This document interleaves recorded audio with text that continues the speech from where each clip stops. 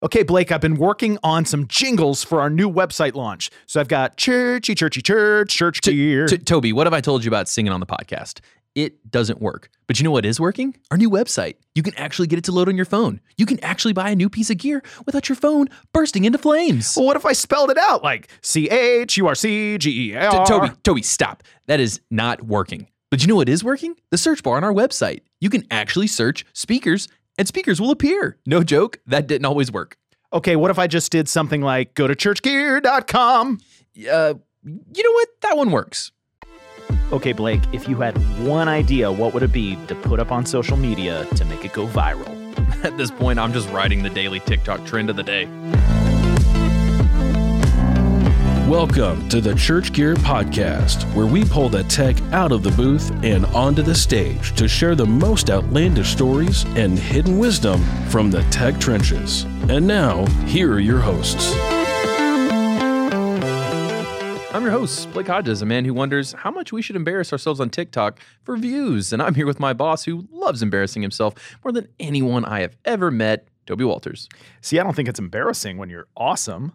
Well, no. Look, you and I hold this viewpoint, unlike most people, that as long as you get the laugh, it's good. Brian Deshawn, he also holds this. But I think there's not many people like that are just willing to embarrass themselves for no reason. No, I don't get embarrassed. It's the thing. Like, I'll do something that is ridiculous, and I'm like, I meant to do that because it's awesome. Because I'm awesome. Right, Blake? Yes. Whoa. I mean, viral moments. Like, how long have you been alive, Blake? I've been alive a long time, 29 years. So I'm just thinking of the last decade, some of these like ridiculous viral moments, like Gangnam Style. You remember that? You know what, Toby? That was actually that was the one dance I could do in college. Oh man! And I went to a very Christian college, so they just started having a dance when I was there, and so that's the one dance I could do. Yeah. So I do remember. I'd that like one. video of that. How about Baby Panda? Do you remember that sneeze? I don't. Oh man, it's Baby Panda sneezes and surprises mom. Like mom just like jumps, and it's hilarious. And then Baby Shark.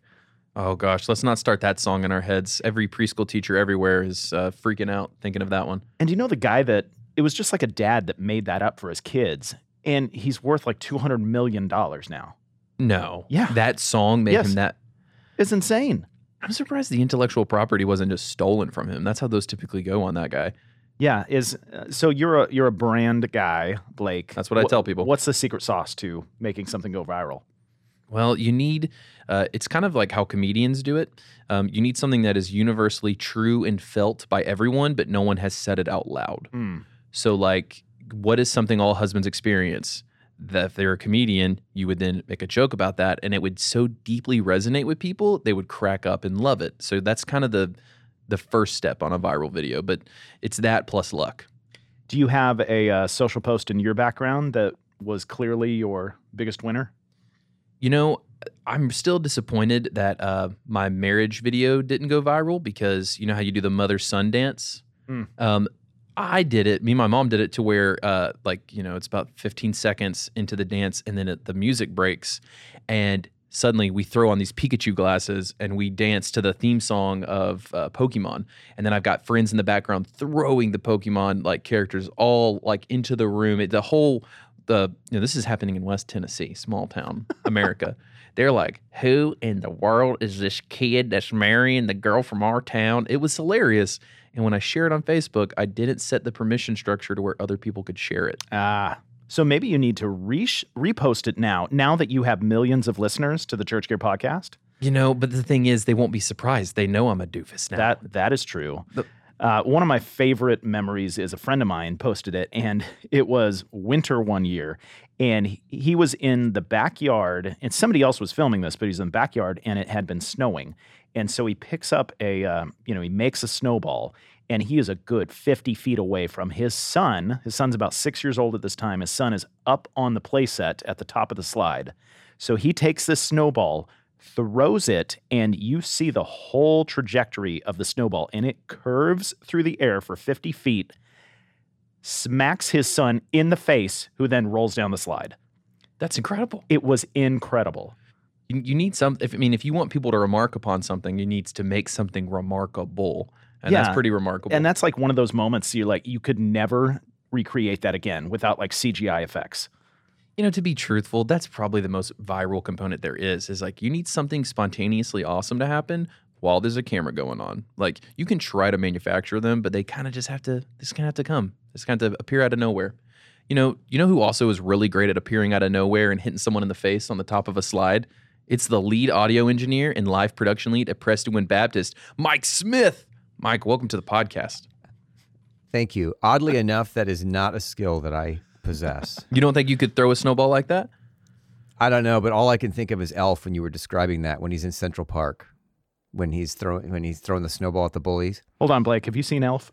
I have, and I think it's the most overrated Christmas movie on the planet. You're fired. Okay, so here's my hot take on Elf. The first part of the movie up until the last 20 minutes is amazing, and the last 20 minutes is just stupid. Christmas movies struggle to stick the landing.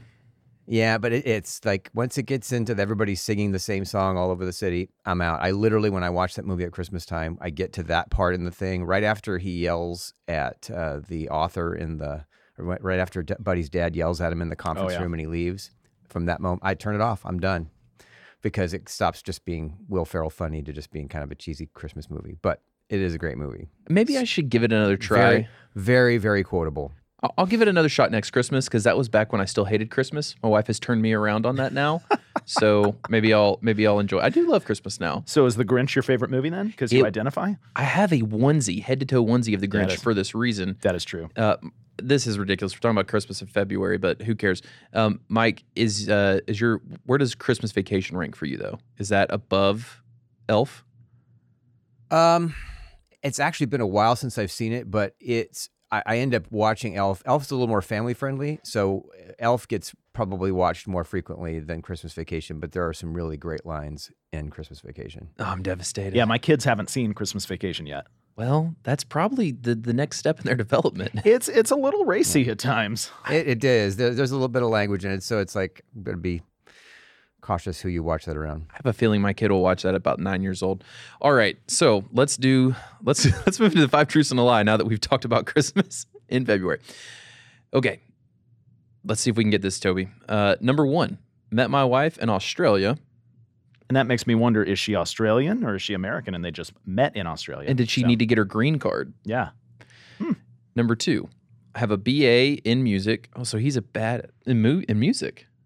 He's a bad in music? He's a bad in music. Yeah. Well, I wanted to say the other word. Number 3, I wanted to say a Christmas Vacation word there. Mm-hmm. Number 3, he cooks dinner most nights for the family. All right. He looks like a man who's skilled with his hands in the kitchen. Yeah, he looks wholesome. Number 4, served at my previous church for over 30 years. That's a long tenure. I can't imagine being somewhere for 30 years and then switching churches. Brian Bailey must have just had like a crystal ball to force him over there. Or he blackmailed him. Maybe. Number 5, mixed front of house and monitors for Sir Andrew Lloyd Webber, who played piano for John Legend and Sarah Bareilles. Oh my gosh, Blake. Bareilles. You don't know Sarah Bareilles? You know a couple of her songs, that's for darn sure. I know her songs. Number 6, and finally, started my career by editing a national radio program on reel-to-reel machines. Now, is that like TikTok Reels? Instagram Reels? Blake often embarrasses himself, so you're getting your first view into this. I'm just being quiet while you guys read the points, so I'm just... Like a reel-to-reel machine is like old school tape. No, I know. I just wanted to... Do you, though? Well, yeah, because I sent you that picture of the one my dad had in his garage. Remember a couple years ago, I was like, should we sell this? So Mike can correct me a little bit, but with old school like tape, you actually have to like lay it down on an editing block and you use little marking pencils and then you slice it with a razor blade. China markers. You slice it with a razor blade and then tape it back together. That's how you edit tape. Mike, you are incredible. You are incredible that you were able to edit like that. That's amazing. Well, maybe he's lying. That's how the whole community did it. Yeah. Or am I? He's done a great job of getting nothing away. Like I'm looking at his face. He's said nothing. He's made no expressions. But like before early 2000s, that's how all editing was done. Really? And some people still do it that way. Why would they still edit that way, though? Because they record to tape. Like bands like White Stripes and Foo Fighters, like they want to record straight to tape. Now, they'll probably dump it into Pro Tools and then edit digitally at this point in the world, but I'm sure there's still some guys out there that are just editing tape. Look, I get it. Every industry has its purist, and it's like that advancement in technology actually took some soul out of what we were working on. That's the same thing for movies. Oh, man. This is really difficult. None of these are like... I've got my guess. All right. Well, you go first. I'm going to guess that the lie is that he cooks dinner most nights. I'm going to say that he is actually a terrible cook and his wife doesn't want him anywhere near the kitchen. Okay. I'm going to say he didn't... I wanted to say the Australian one. I'm going to waffle here. I'm going to go back to... I don't know. Just make a decision already, millennial. I want to beat you, Toby. I'm going to say he did not meet his... No, I'm going to say Oh, my gosh. You're out of time. All right. He does not have a BA in music. That's what I'm going to go with. What's the lie? Toby's correct. Yes! Toby's correct. Blake. I need to stop. I read these questions or these things to my wife, and she laughed out loud when I read her that one. So... I did meet my wife in Australia. However, she is not Australian. She just happened to be on a church trip that we were at down there and met her down there. And then when we got back to the States, we had stuff to talk about. So I'm telling you, these mission trips, Blake, are how like 50% of the Christian couples get together. I'm not going to say what I'm thinking. So you did serve at your other church for 30 years. That's a long time, over 30 Mike. years. Yep. Over 30 Yep, years. I was there. I started in late 80 or spring of 89, and I left at the end of 2018. And was this Harvest So Church? I worked there longer than you've been alive, Blake. Well, just barely, but yes, that is crazy. Tell us about working with Sir Andrew Lloyd Webber and John Legend. Yeah, I used to do freelance work in California, and there was one thing that we did. It was it was like Emmy's consideration event, and they did a TV version of Jesus Christ Superstar, and it was like trying to promote them to get nominated for an Emmy for that. And at that event, Andrew Lloyd Webber was there, and he doesn't play publicly, and he actually played piano. I didn't know this at the time but he played piano because John Legend played Jesus, I believe, in it, and then Sarah Bareilles was in it, and he played for them while they sang. So it was kind of a cool moment to be able to do that, because I was mixing front of house and monitors from the same position. So, and I mostly know his name from Phantom of the Opera. Oh man, he's a Broadway giant. I mean, Les Mis. I mean, they're just on and on and on of things that he's done. Actually, I may be wrong about some of them, but yeah, so he's a big guy. Big. And so talk to Blake about editing on tape. That's what I was going to ask. Did I get it all next. correct? Yeah. So yeah, exactly. So tell him he messed back it up. in the early 90s. I was actually, when I first started working for Harvest, I was actually doing custodial work in the radio. The radio show, the radio program called A New Beginning was across the street from the main campus, and I started by just doing custodial work over there, and then eventually, because I was in school for music, I ended up kind of gravitating into the editing realm, and that's how we did it. It was reel-to-reel machine, and exactly what you said. You use a razor blade, and you cut, and then you splice with tape back together again, and yep. And then I can vividly remember the first time I don't even remember what it was now, but the first time I ever saw a digital audio recorder, and it blew my mind. It was it was pretty old technology especially compared to now, but that's how we were doing at the beginning, was reel to reels. And Blake, this is like high stakes. So imagine you fly in Frank Sinatra for a recording session, and then he goes home, and then the tape editor has to, remove breaths or coughs or whatever. If he messes up, what do you think's going to happen? I think he'll be sleeping with the fishes. But That's right. How do you even see it? Like, you're on this physical reel. How do you cut the breath out of that? It's not visual, it's audible. So they call it scrubbing. So you got, a hand on each reel as you're rotating it back and forth, and you're listening to it, and you find the spot where you want it and you mark it. Yep. Okay. That We'll show you some YouTube videos later. I do want to see how that goes. Yeah. It almost sounds like the precursor to DJing. Okay, well, going back to the serving at church for over 30 years, That's kind of wild. So give us a bit more of like your background. From internet stalking you, it seems like you worked at Harvest Church. You already said that, to Harvest Crusades, to now Prestonwood. So, I mean, how did that journey go from church to church? Well, I mean, Harvest Crusades are part of Harvest, so that was just an outreach extension of Harvest. So it was all the same organization. And at one point, I think we would do 5 of those events in a year. So it eventually kind of scaled back to just being a couple of larger events in the year. But yeah, I mean, when I started again, it was radio program stuff. And then eventually they farmed that out to the company that's still doing it to this day, doing the editing for the broadcast. So at that point they were needing somebody to help with audio, and I was going to school for music, hence the BA in music. That was just something I was doing while I was going to school, and eventually found out I had a bit of a knack for it. Was eventually kind of running the department. I still have a great relationship with all the guys back there. We have a GroupMe thread. It's called the Old Gang, that we still frequently text each other in. And so shout out to those guys, Chris and Brian and the guys. And, but anyway, yeah, so I was leading the department, and then, I graduated from college, and I had music, and originally I wanted to be like a touring musician. I really was interested in film scoring and all these other things, but I had no idea what I should do. And the worship pastor that was my boss at the time said, well, you're doing audio, you're getting paid to do audio. Are you enjoying that? And I was like, well, yeah, I am. And he goes, all right, well, then see where that takes you. So I finished, I got out of college, I did some more music, and then eventually here I am. I was around enough musicians that were actually really good at what they did that I realized that my forte was more on the audio side of things. So then, yeah, my family and I were there. My kids grew up, and eventually have one of my sons has got now 5 kids, and so I have 7 grandkids. And at the time there were 3, and they were all living in SoCal with near us.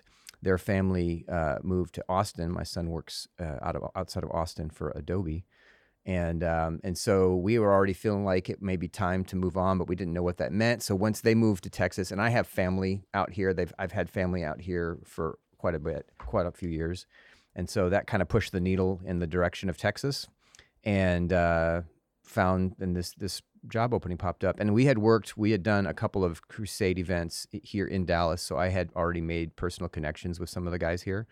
And so when I saw this job pop up, I reached out to them directly, and about 6 months later I was moving out here. And Blake, growing up in Southern California, I went to Harvest Crusades when I was younger. Oh, really? And these are like stadium events. They were really kind of archetypes of the Billy Graham Crusades. It's, let's bring in some great bands, some great Christian artists, and let's get 50,000 people in a stadium and share the gospel. And then, for like an hour, they would have an altar call, and just thousands and thousands of people coming forward to receive Christ. These were huge and amazing events. That sounds really awesome. I'm surprised they had enough people at the foot of the altar to handle that many thousands of people coming forward. Well, they actually put them. It's the flagship event is at Angel Stadium, and so they open up the outfield for that moment, so people can come down and they stand on the outfield, and then get them off as soon as they can, because we're usually there in the middle of baseball season. So. Yeah, I know you guys are getting infield is off limits, but they open up the outfield for that moment. I know you guys are getting saved from the pits of hell and all, but we got a baseball game to play. Well, it's not like they're picking them up and dragging them off, but there is, they wait a reasonable amount of time, and then when the crowd starts to thin, they start to escort them off. So, Mike, I got the fun chance to come tour Prestonwood. Was about 6 months ago I met you, and that was the first time I'd actually been in that auditorium. And, you guys are probably top 1% as far as like size and technology of a church worship space. Talk to us just a little bit about what kind of systems you guys are running. Like, are you doing, the upgrades you've done over the last couple of years? I know you're, in the middle or have done a recent line array upgrade. So what are you guys running? What are you guys working on? We upgraded to Digico a couple years ago. And so we have those at front of house monitors and broadcast. And we're running Shure Axient Wireless, and we currently we're going to be upgrading our PA here beginning of summer. So we'll be moving up to D&B Soundscape with the XSL. So that's taking a year to get here because of supply chain issues, but we should be doing that at the beginning of summer. Okay, and we heard the Soundscape, obviously a much smaller version, at the MXU headquarters. Blake, you were quite impressed, were you not? That is truly the most connected to sound I have ever felt in my entire life. I mean, that was it. There's no way to describe it, because when I was in it, I thought I don't even have words for this. It was incredible. Yeah, the best way I've found to describe it is like mixing with RGB to mixing in color, or like full color. It's pretty amazing the sonic depth and spread that you can get out of it. And are you, is your headspace prepared to mix differently once you have that system in place? And then how are you training those under you that are also mixing? Well, I mean, all of it's mostly mental right now. I mean, like, we've gone to hear another installation of it. We had a demo. They actually brought a rig in here and did a full demo in our space for us. So I've already got the kind of the mental. I'm working towards, like, mentally how I'm going to do all this and how I'm going to do the bus structure and try to make that all work. I'm working directly with our MD on how we're going to kind of adjust our tracks rig to accommodate this. Because the big thing that we want, I mean, because, I know we're going to talk about the Christmas thing, but like Christmas is kind of its own animal, but like wanting Soundscape to not be a distraction for Sunday mornings, because I feel like the temptation can be just because you have the tools to use it and just throw things into the surrounds. And I really, really am trying to get that 95% of the things that are never going to change and never going to move nailed down. And then that way you can play with the rest of it and make it to where if like you muted it, people would notice that it was off, but with it on a regular Sunday, they wouldn't. It just kind of helps pull everybody's attention towards what's happening on stage. Got it. And how's the level of people that are mixing front of house? Is it, very capable people that can all level up to that Soundscape world? Or are you going to have to, set new training standards or new standards for the guys that mix front of house? Yeah, it's kind of the wild, wild west, honestly. I mean, it's a new world. I've reached out to a guy that does some stuff on Broadway to try to pick his brain on some things. At first, anyway, it'll primarily be me, and then one of the guys here, our other audio guys named Brian James, he will be also stepping into that. So it's going to be one of those things. I think for a bit, it's going to just be me trying to figure out what works and get it really nailed down, and spend a lot of time in virtual sound check and getting things, and then kind of once I figure out best practices, then passing those on and getting other people trained up. Because again, there's not a lot of people doing this, particularly on this scale. So it's like a left-right mix. Like I can walk away, and there's a couple of guys that can step in and do that, and it's going to be great. But this is one of those things where I kind of want to set the best practices from the beginning, so where we're not hamstringing ourselves for things down the road. This is opening up a whole new world of mixing tactics and the things that we can accomplish. So Mike, you kind of glossed over it, but yeah, we want to talk about your viral moment recently. And Blake, are we just blaming Brian Bailey? Oh yeah, like I'm in the bus. You're in the back of the bus, shouting, and we're gonna back up over him. Yeah. So was it Brian Bailey's decision to put this drummer boy in the air that got you guys a whole lot of attention recently? Well, first of all, it wasn't a drummer boy. I think there's 7. It's a fleet of drummer boys. Oh man. Yeah. What is the group name for a group of drummer boys? Is that a drum of boys? You know how there's like a flock of geese and I don't know. Mike's not going to help us out at all on that joke. Okay. I don't even know what that would be. No, and we also have angels. We have flying angels. So yeah, that was Brian's video. And honestly, he just posted it just because this is something we were doing. We were in the middle of it. And I started hearing that it was kind of making its way around. And then eventually I got people sending me clips of it that they're popping up in their feeds, like people from like California and Montana. I had people just sending me clips of this thing, and then you kind of started realizing how out of hand this has gotten. And at one point, actually, because there were thousands of comments about it, and almost all of them were negative. Really? Brian personally got like 25 DMs that were all positive. Like nobody personally reached out with anything negative. It was all just armchair quarterbacks that don't know what they're talking about. So at one point, Brian pulled it down, but then the church administration started getting wind of it, and he put it back up again and figured we're going to ride this wave. And I think it gave us an opportunity. Brian was able to speak into it.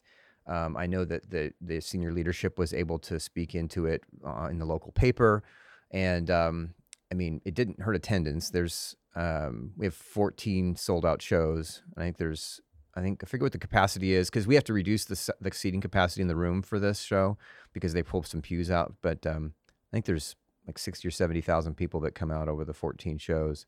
So it didn't hurt attendance at all. But yeah, so it's just it's frustrating because when again people are making comments about they're making assumptions about a mega church. And I can speak to, since I'm in the middle of all this, I don't know, I was probably in the room when he filmed that video, but, the event is self-funded, and, everything's bigger in Texas. So we do this show that's, ends up bringing all these people in, and we've had, I forget what the final number of people that made professions of faith. It was somewhere near 1,000 people that made professions of faith. And so, it's all about getting the gospel out and doing it in an excellent way. And I can honestly say, and it's not just because I'm mixing this thing, but it is top notch. It is Broadway level, what we do. And there's like 1,000 volunteers that do this. So when you watch the show, nearly every person you're seeing is volunteering their time to be there.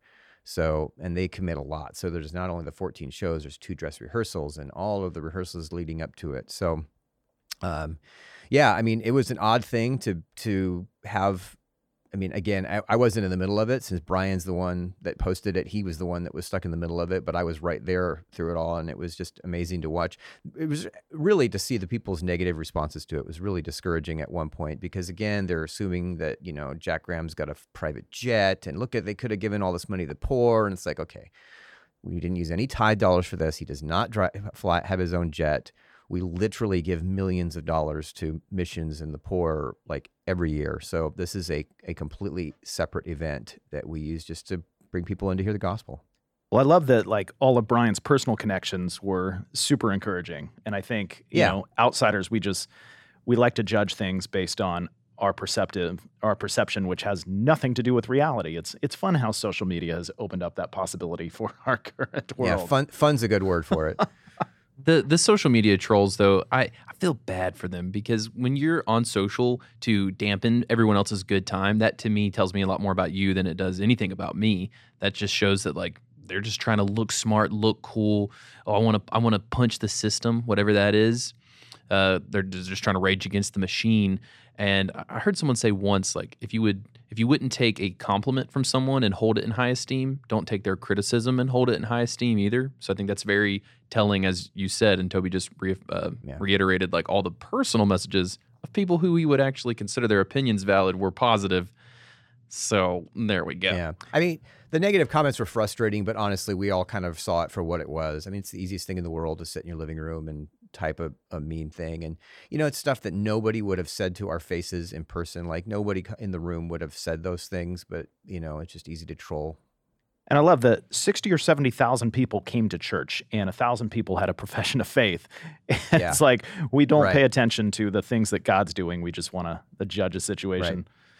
Right. And to that point, a lot of the comments that were made about it was oh, they're flying drummers at church on Sunday. It's none of that happens on Sunday morning. Our Sunday services during GOC, which is Gift of Christmas, our Sunday services are really big, but they're very simple. We actually do less on Sunday mornings during Christmas because our set is all tied into the Christmas production. So it's kind of a standard, a one look kind of a service. It's just worship and a Bible study. There's no flying drummers on Sunday mornings. Hang on, that's important context. So this wasn't a Sunday morning service. This was something you were doing in addition to Sunday. See, even more so. Yep. So it was purely community outreach. Yep, it is totally community. We do a huge tree lighting event here that's free to the public, but there's and it's right in the middle of GOC. So basically, the church is divided into two different work crews. One of them is working on the tree lighting, and the other's working on Gift of Christmas. But there's 10,000 people that'll come out to that on that night, and it's the same thing. It's community outreach, and there's ministers walking all through the crowds and praying with people and inviting them to church, and so the church is really good about community engagement. And Mike, growing up in Southern California, I still remember going to the Christmas production at Crystal Cathedral. And I remember as a kid, they had flying angels going overhead. And I thought this was the most fascinating thing in the world. How in the world are they getting angels flying overhead? And it was, I don't know, I still remember it. It was a fun memory. Exactly. That's the anchor. I just found out there was backlash to this literally yesterday. I was shocked because I was watching it, as you said, go through all the Instagram channels and everybody's reposting it. And I just saw it and thought, this is amazing. And then to find out there was negativity from it really surprised me, because what that's creating is a moment that as you said, the paper, you guys talked to the paper, you had all these people who would have never come to church to see it. That created an entry point into those people that would have never come regardless. And when people are like, right, I could have donated all this money to whatever. Okay, well, how much is someone's soul worth? If this makes a big enough splash and an impact that tons of people come to just be curious and check it out, there's a value judgment there that I think is interesting to propose to the haters. Yeah, well, I mean, again, it's a self-funded event. It's a ticketed event, so it's not. We don't use tithe dollars to pay for this thing. So, even more so, they have nothing to stand on at this point. Right. I mean, I get it in one regard. There's a lot of, there are plenty of mega church scandals out there that people just automatically assume are the case here, but that is not the case here. Totally. And I think it's great that then we have this to stand up to the scandals, to be like, no, actually, churches can just do something awesome, and it's not a big deal. Don't worry about it. Yeah. So, and then if you're doubting, come this year, especially because we'll be in Soundscape this year, and it's going to be awesome. Legit, I want to experience that. No, okay. So, or if we're going to go there, same. When he was talking about it, I was thinking, how do we get there next year to see it? Even if we have to drive, have to put a gear run in this, I want to go experience that. I mean, my first thing was to tell my parents. I mean, my parents live 40 minutes from Prestonwood, so they would love it. Because, I mean, experiencing that just in the room at MXU, then blowing that up to Prestonwood, I can't even imagine how cool that would be. Speaking of cool stuff, though, speaking of uncool stuff, we can have production's cyclical nature that can kind of grind us up. We can go straight from the large Christmas to Easter production. And then you've got all those events that you did with Harvest Crusades that you used to help to produce. So, how do you keep yourself from constantly feeling the pressure, one, of the cycle, and then two, to compete with yourself that you just did last year? It's almost like if you won the Super Bowl every year, and then you have to do it, not just win, not just pull it off, but do it even better than last year. I mean, that's a lot of pressure to be on you. Yeah, I mean, I think personally, I'm always trying to I'm always trying to prove myself. I'm probably my own worst critic. And so I don't necessarily look at it from Christmas to Easter. It's sort of on a week-to-week basis, trying to, incrementally make things better. It's super irritating to know that my mixes a year from now are going to probably be better than they are right now, because I just want to be right there instead of where I am, But the key to all that, I think, is just communication. The communication here between our media team and worship is really good. And so it's very organized. And so that takes a lot of the pressure off of the Christmas and Easter, especially Gift of Christmas. There's not a ton of surprises going into the weekend. We all have a lot of communication about what's going to come up and what's going to happen. And at Easter, there's been dialogue, there's been rehearsals, there's been meetings. And so, yeah, I mean, again, I feel like on a personal level, I always want things to be as good as they can be. And I want to, our band does such a great job that I want to, amplify what they're doing, to represent what they're doing to the congregation as best as I can. And so particularly as we go into this new PA and how we're going to handle that. Again, it frustrates me knowing that, I mean, GOC this year is going to be awesome, but I know that it's going to be better next year once I've had a year of mixing on the system under my belt. So just trying to get it as good as I can, as fast as I can. And Mike, having done this for over 30 years now and even mixing at one of the biggest churches in the country, how do you personally continue to grow and get better? How do you know that your mix is going to be better next year because you're going to do X, Y, and Z for the next 12 months? Well, I mean, we've already talked about them, but the MXU guys are awesome, and I've learned a lot from them. I've told them this before, but I, in some regards, owe my job here at Prestonwood to them, because my role at Harvest, when I left, was more of a director's role. I started doing audio, and over time, I did less and less and of that, and was doing more of like the supervisorial things.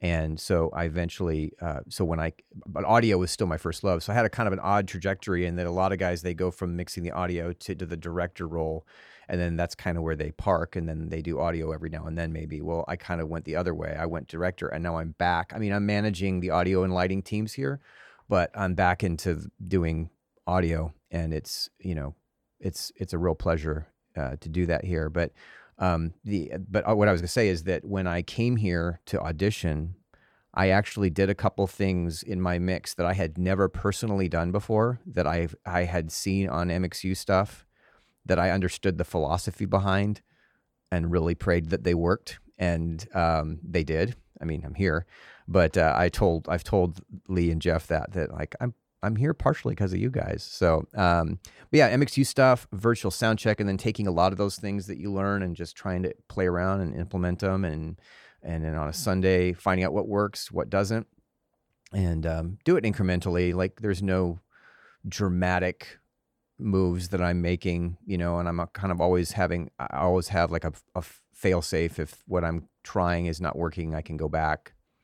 But yeah, just repetition. And the new consoles, when we switched over to the Digico consoles, that was a relatively, I had worked on them some before, but really deep diving into that and finding tools that I didn't know were there, and seeing how those work, and just experimenting. And Blake keeps joking. Blake knows, I won't say nothing anymore. Like, like two things. A smidge above nothing.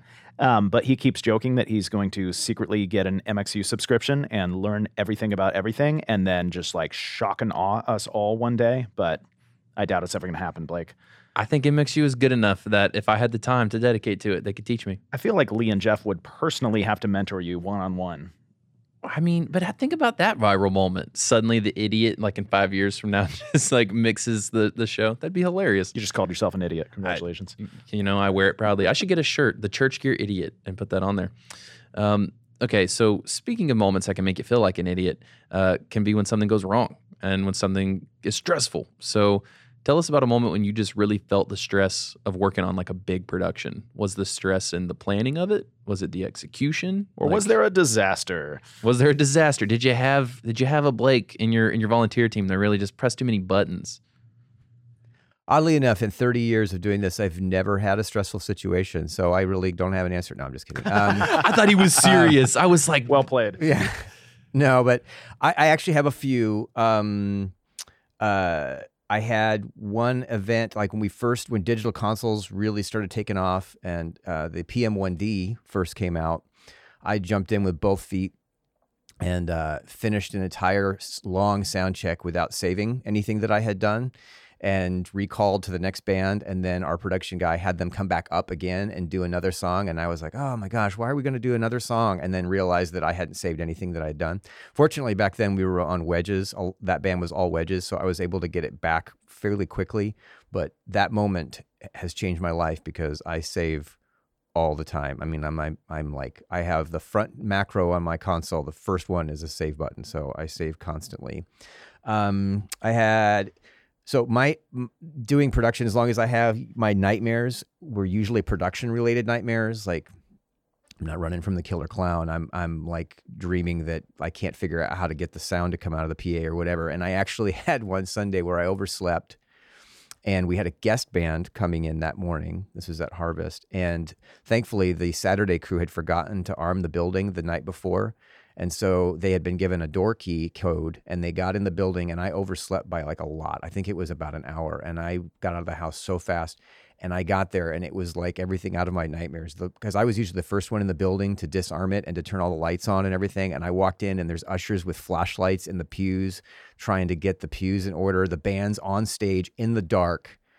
And so, yeah, it's like whatever day I was going to die, I'll die the day before that now because of that day. It's like the words of Job, that which I have feared has come true. And then I had one other one where there's plenty of stress, but I was doing freelance for a show. It was an award show up in LA area. And we had, it was in September, and the sun toasted our console, and it did it over. So we finished, we'd been rehearsing Friday. Long story short, got there morning of, or at later. They had moved our call time to later. And when we got there, the sun had baked our console. And so we had to get everything up and running. And it was incredibly stressful. It's a really high-end event, and we ended up starting 15 minutes later, and it was no big deal. But it was like it was one of the most stressed I've ever been in my life, because it was this. I mean, literally, the show almost didn't happen, and the guy that was working with me and I got it going at the last minute. But yeah, I mean, honestly, I feel like the key to most of that again is prep and organization. I like to say that the battles are won and lost in pre-production. So you can't wait until you get to the show to decide how you're going to do that. So going into the larger events, there's lots of discussions. There's I've dropped stage plots and input lists, and pre-programming is a big thing. I spend time every week pre-programming for the weekend. The worship department gets the tracks for the weekend loaded up Wednesdays or Thursdays, and then go through, listen to all the tracks, make sure that they're balanced out the way, it's just in planning everything, and so that you're not figuring it out on Sunday. But basically you walk in Sunday, that unless something has changed over the weekend, which isn't normal, but you're kind of, it makes it much more relaxing and enjoyable to mix at that point, because you're not playing catch up. Yeah, as a planner myself, I love that mindset that really the victory it's going to happen before, like the game, like you're prepping for the game. Well, then you're just going to go out there and get the W. You've already won ahead of time. It's also kind of funny how the scars in our life, or the skills that we have, can be connected to some scar in the past. Like, Jesus is saving souls while Mike is saving shows. Like he's never going to not save after that moment. Scott Ragsdale had that same thing happen to him, and on a PM1D. Yeah, so I understand that moment. That sounds terrifying. I literally had a dream last night that I had not turned the videos on for the podcast, because we just started doing some video stuff. And I literally dreamed I'd forgotten to turn it all on. And thankfully, we have Nathan for that. Well, I'm supposed to turn the one on the computer, though. Oh, so okay. That's you do have something to do. There's one part that's going to take me on that one. So that's kind of stressful.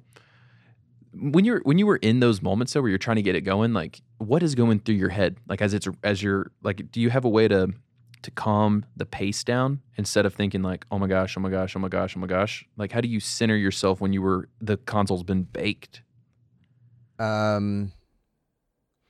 Well, I mean, without trying to sound cliched, I mean, lots of prayer in those moments, and just the phrase that I always remembered was, for such a time as this. So it's like, okay, God, you brought me here. You opened the door for me to do this thing right here, right now, and you knew this thing was going to happen, and so we've all worked hard to make this happen. So please, let this happen. And, even in the situation that I was talking about with that award show, I'm assuming most of the people I was working around were not believers. But I was praying. And so, the award, or the thing where I didn't save, it was just one of those things. You realize it and you fix it and you move on. And again, it has impacted me for the rest of my career. So, like you said, the scars, that scar is a welcome scar, because losing information like that is terrifying. Toby, you got any church gear scars? Well, I'm so reminded of his dreams of Sunday mornings. I used to have those all the time as a worship leader. What were yours? Well, I would show up and I wouldn't know the songs. I wouldn't have chosen a set list yet. Like just things were not ready. And then I'd get up on stage and just have to figure it out. So it was a reoccurring nightmare. For For years. years. I wonder how many people have it's a real reoccurring thing. nightmares like this for their profession. Man, well, Micah, a thing that would maybe help us with our nightmares and keep us from those happening is some good sage advice. So, what would you give us for a tech takeaway from Mike Smith? Well, I would say that it's not as much a tech takeaway, but looking back on my career, relationships are key. You can have the best mix of your life, but in my world, that's just so transitory. I mean, what I do for a living has an incredibly short shelf life. There may be moments in my career that I can look back and remember fondly, but most people aren't. They've come to church and they've moved on. Most people don't remember what happened last Sunday. They're not going to remember what it sounded like. The only thing they'll probably remember is if there was a problem. And as an audio guy, there are a couple of mixes in my past of other engineers that have stuck in my head that I've tried to emulate. But for the most part, what I do is like I said, it's very transitory. And so, you can be really good at your job, but honestly, the people that you work with are going to remember your personality more. Treating people with respect, from the exec pastor down to it sounds demeaning, but from the exec pastor to the housekeeping staff, we're all equal at the cross.